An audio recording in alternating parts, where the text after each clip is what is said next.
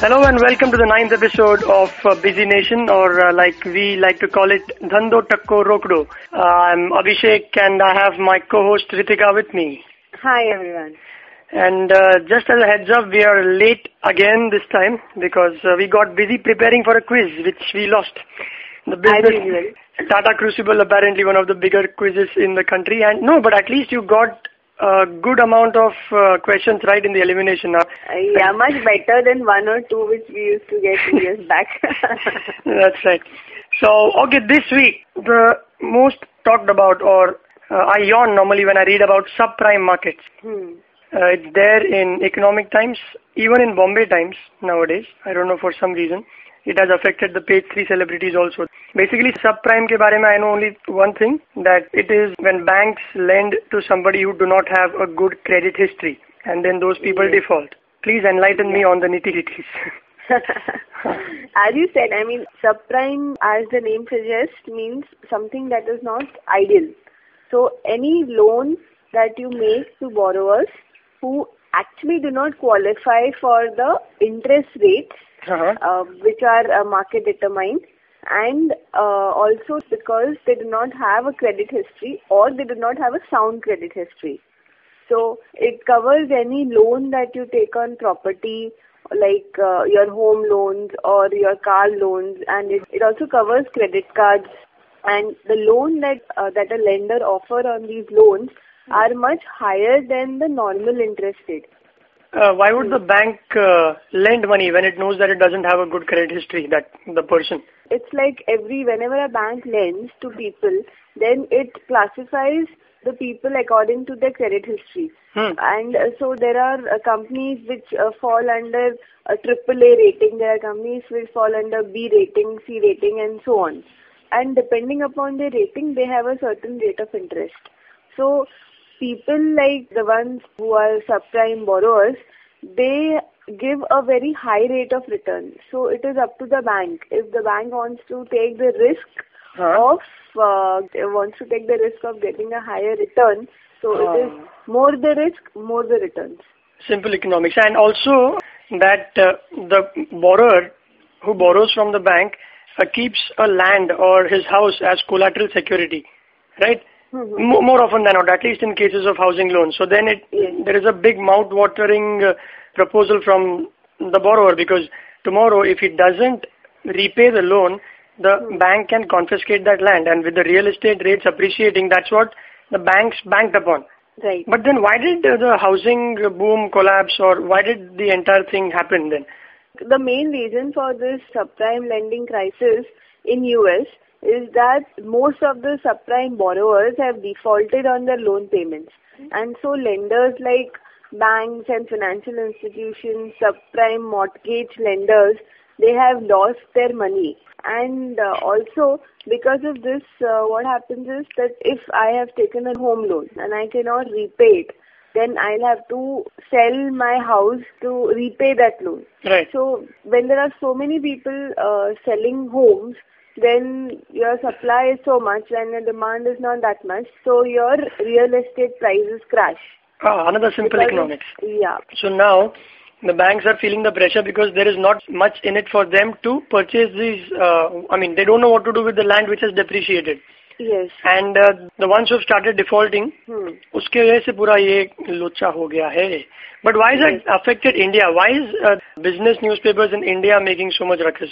See, one is that, stock markets are highly unpredictable. Anything happens anywhere across the world, the repercussions are seen anywhere. So that is, of course, one reason. Another thing is that there is something called as asset-backed securities. That's a big one. Yeah, it is like, suppose I'm a mortgage lender and I have given loan to some 10 people. Now, the repayment of these loans is going to come into installments for a certain period. Now, I don't want that. I want money right now. So I package all these 10 loans together and sell it off to some other investor who wants to invest money. Okay, so he could be a mutual fund banda ya koi bhi ho sakta hai. Yes, anyone. And that could be a mutual fund in India also. Oh. So that is one reason why investors across the world have lost money, and huge sum of money. Uh-huh. And then the banks and financial institutions across the world, including India, Asia, etc., who have put their money there or who have lended there in US, even they have lost the money. So Other than this, I feel that India is more or less not much impacted from this, other than your Sensex or whatever your markets. Okay. Because exports to US anyways in India are very small percentage of its GDP, even compared to the other Asian giants. And also it could be more in the benefit of India, because now that the market in US has fallen and there is a crisis there, so the investors will look for much safer options and much better options, which is present in emerging nations like India. Oh. Another impact is that Asian countries like India, China, Japan, especially India, we do not have that kind of risk appetite and to invest in various investments which are high risk and high returns. So now, in fact, you see even as most of the households, they still put money only in saving accounts, and not in other instruments. But because of this crisis, people who have invested in such asset-backed securities in mutual funds, they will now become more risk averse, and even the mutual fund managers and all, they'll also be a little risk averse while investing in such instruments. Yeah, and I don't see all of this happening in India. Like you said, it's a little conservative, doesn't have that risk appetite. The lending norms are very stringent. They just don't lend to anybody indiscriminately. So the subprime crisis will never happen in India because the authorities are very stringent on these things. Yes. So basically it's a simple thing here. Thank you very much. I'm a learned man now. Whatever I have said that is my understanding, because the whole thing is so much more, I guess, than that. But whatever we could make out in simple languages what we have put forward.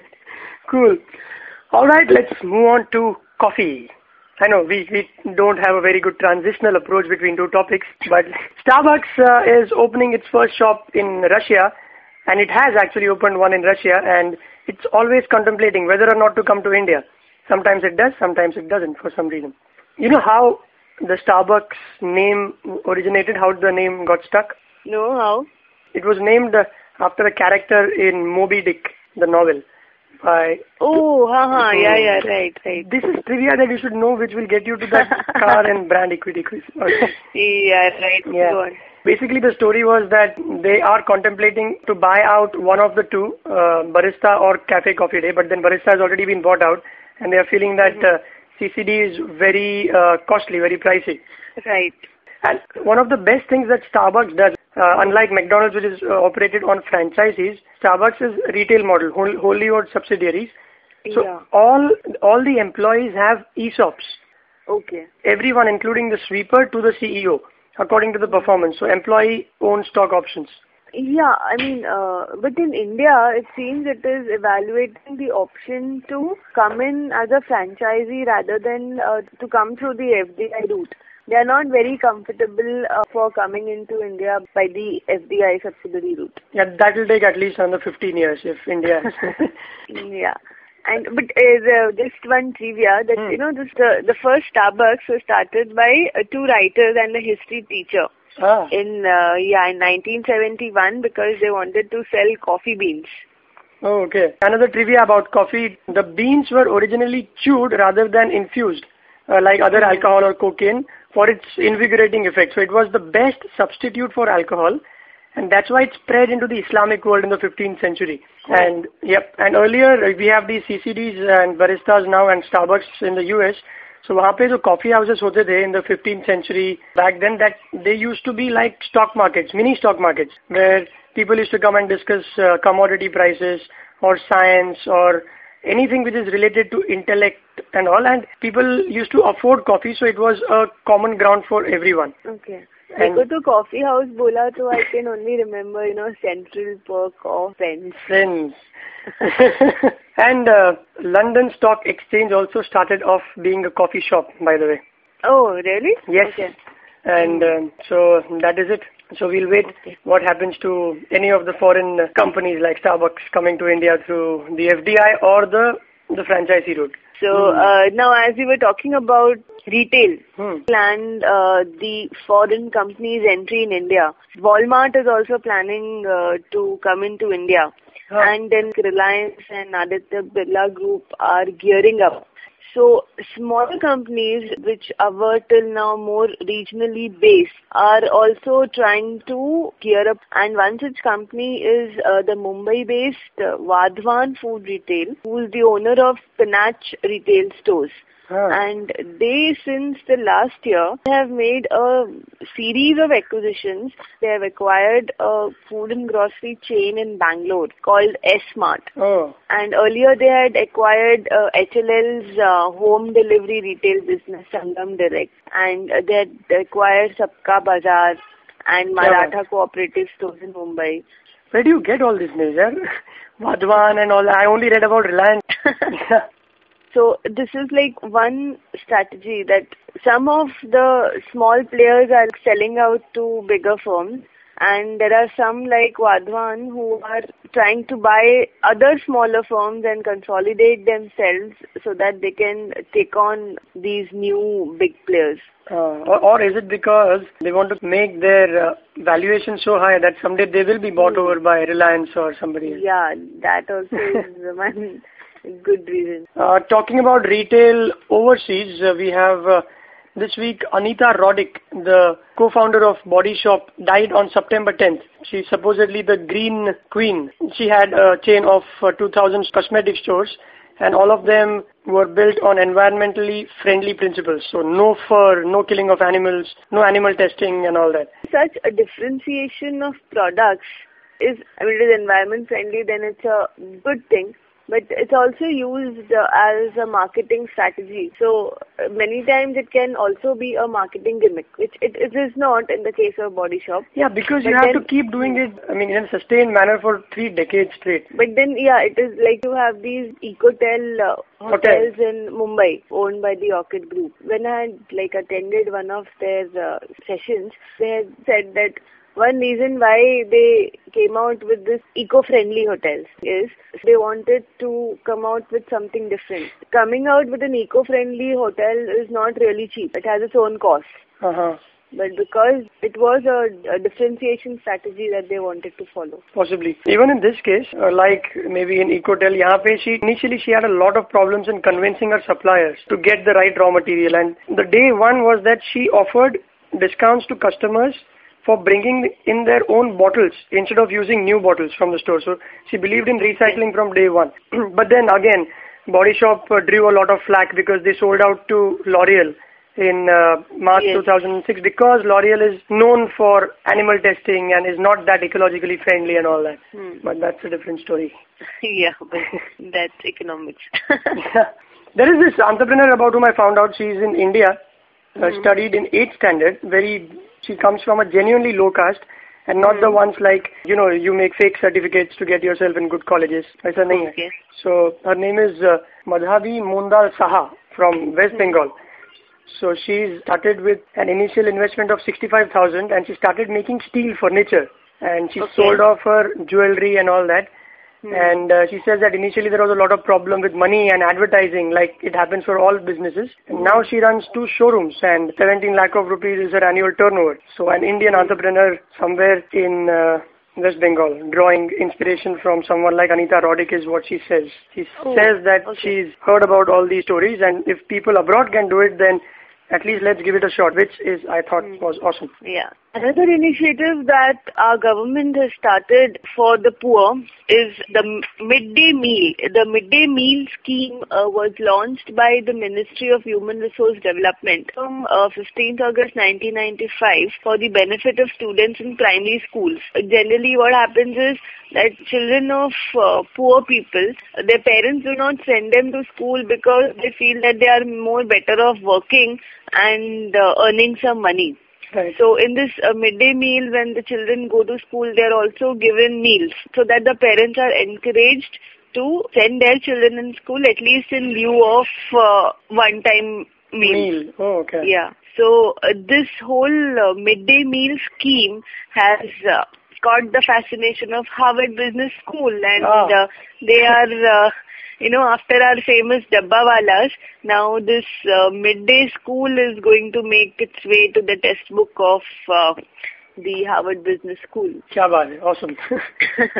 But having said that, even today, 30% of the Indian kids in municipal schools are malnourished. Yeah, talking about malnourishment, in Africa, they have started this peanut butter project, wherein they serve peanut butter to malnourished children.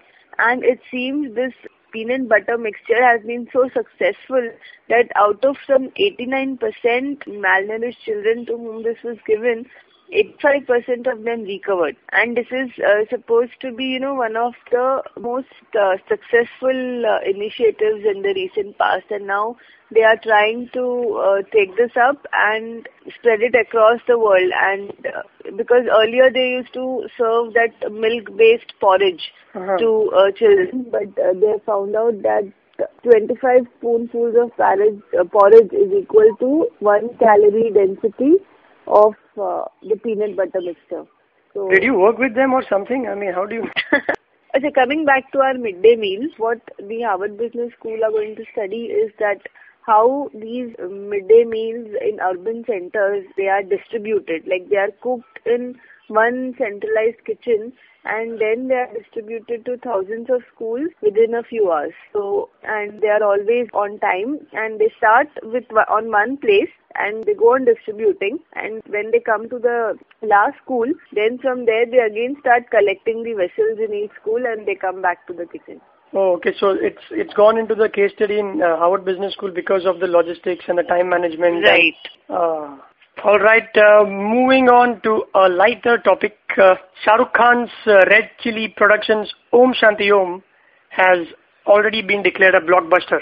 It signed a 75 crore deal with all its distributors, including the worldwide rights.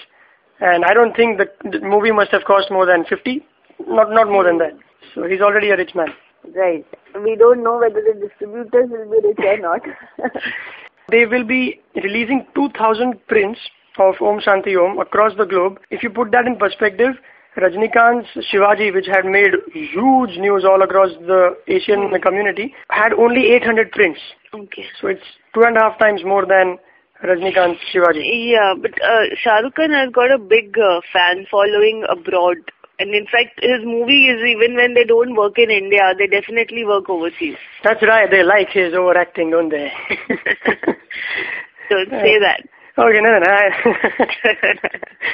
Come on, he can't say Chak De India. He has to say Chak De India. But that's his unique style, yeah. Even everybody, right from Devanand to Dilip Kumar to Raj Kapoor, they all have their unique styles. So absolutely. He has his unique style. Yes. Nothing will sell in front of you which will be against Shah Rukh Khan. So I won't try. Absolutely. I'm just aiming to buy that book now, that biography of his, which is like bigger than an encyclopedia. Which costs 4,000 or 3,000 rupees, let's 3, say that. Yeah. So now here's another price discriminating monopoly or whatever you say by the distributors, book distributors, including Crossword. No, why? Yeah, come on. I mean, just because Shah Rukh Khan just look at the book. When you look at the book, you realize that it will be costly. यार वो कोई paperback edition तो नहीं है जो 100 रुपए में आ जाएगा. It depends on what product you are buying. No, I'll tell you what. The same book selling next to it is History of India. Same amount of colors and everything. That sells for 900 rupees. And this sells for 4,000 rupees only because it has a Shah Rukh Khan. And it exactly, is fine. Because it is, because see, it is depending on your supply and demand. There are not so many people who will come and buy History of India, but there are many people who will come and buy Shah Rukh Khan's books. Why would anybody not want to make profits? There can be 10 other, but nobody is stopping some 10 other people to come up with 10 biographies of Shah Rukh Khan. No, let them come. I don't think there is any kind of monopoly in that. Monopoly would be if you're stopping somebody, if he has given the right to only one person to buy it. It's not the first biography of Shah Rukh Khan, and it is not it would be a monopoly if only Crossword is selling it. It's not that it's not being sold in Landmark and all that. Yeah. Yeah. But you are a Shah Rukh Khan fan, so had that book been for 5,000, you would still probably go and buy it. Yeah, but I have not yet bought the book and I don't think I'm going to buy it also. But anyways. Yeah, it's a good to have book. It's a coffee table book. Yeah, so some free publicity, you should give us a signed copy. Yes, let's wait till Diwali when the movie will be released to very huge fanfare across the globe.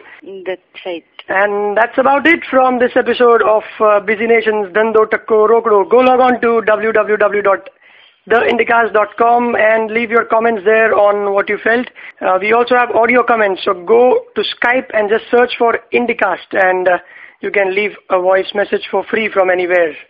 And if you are in the US, are you still there with me, Ritika? Yes. Oh, okay. This is like the big rant that Mandira Bedi gives between two shots. So let me get this done with. If you are in the US, just pick up your cell phone or landline and dial 208-639-9897. And that's 208-639-9897. That's about it. Bye-bye. Bye-bye.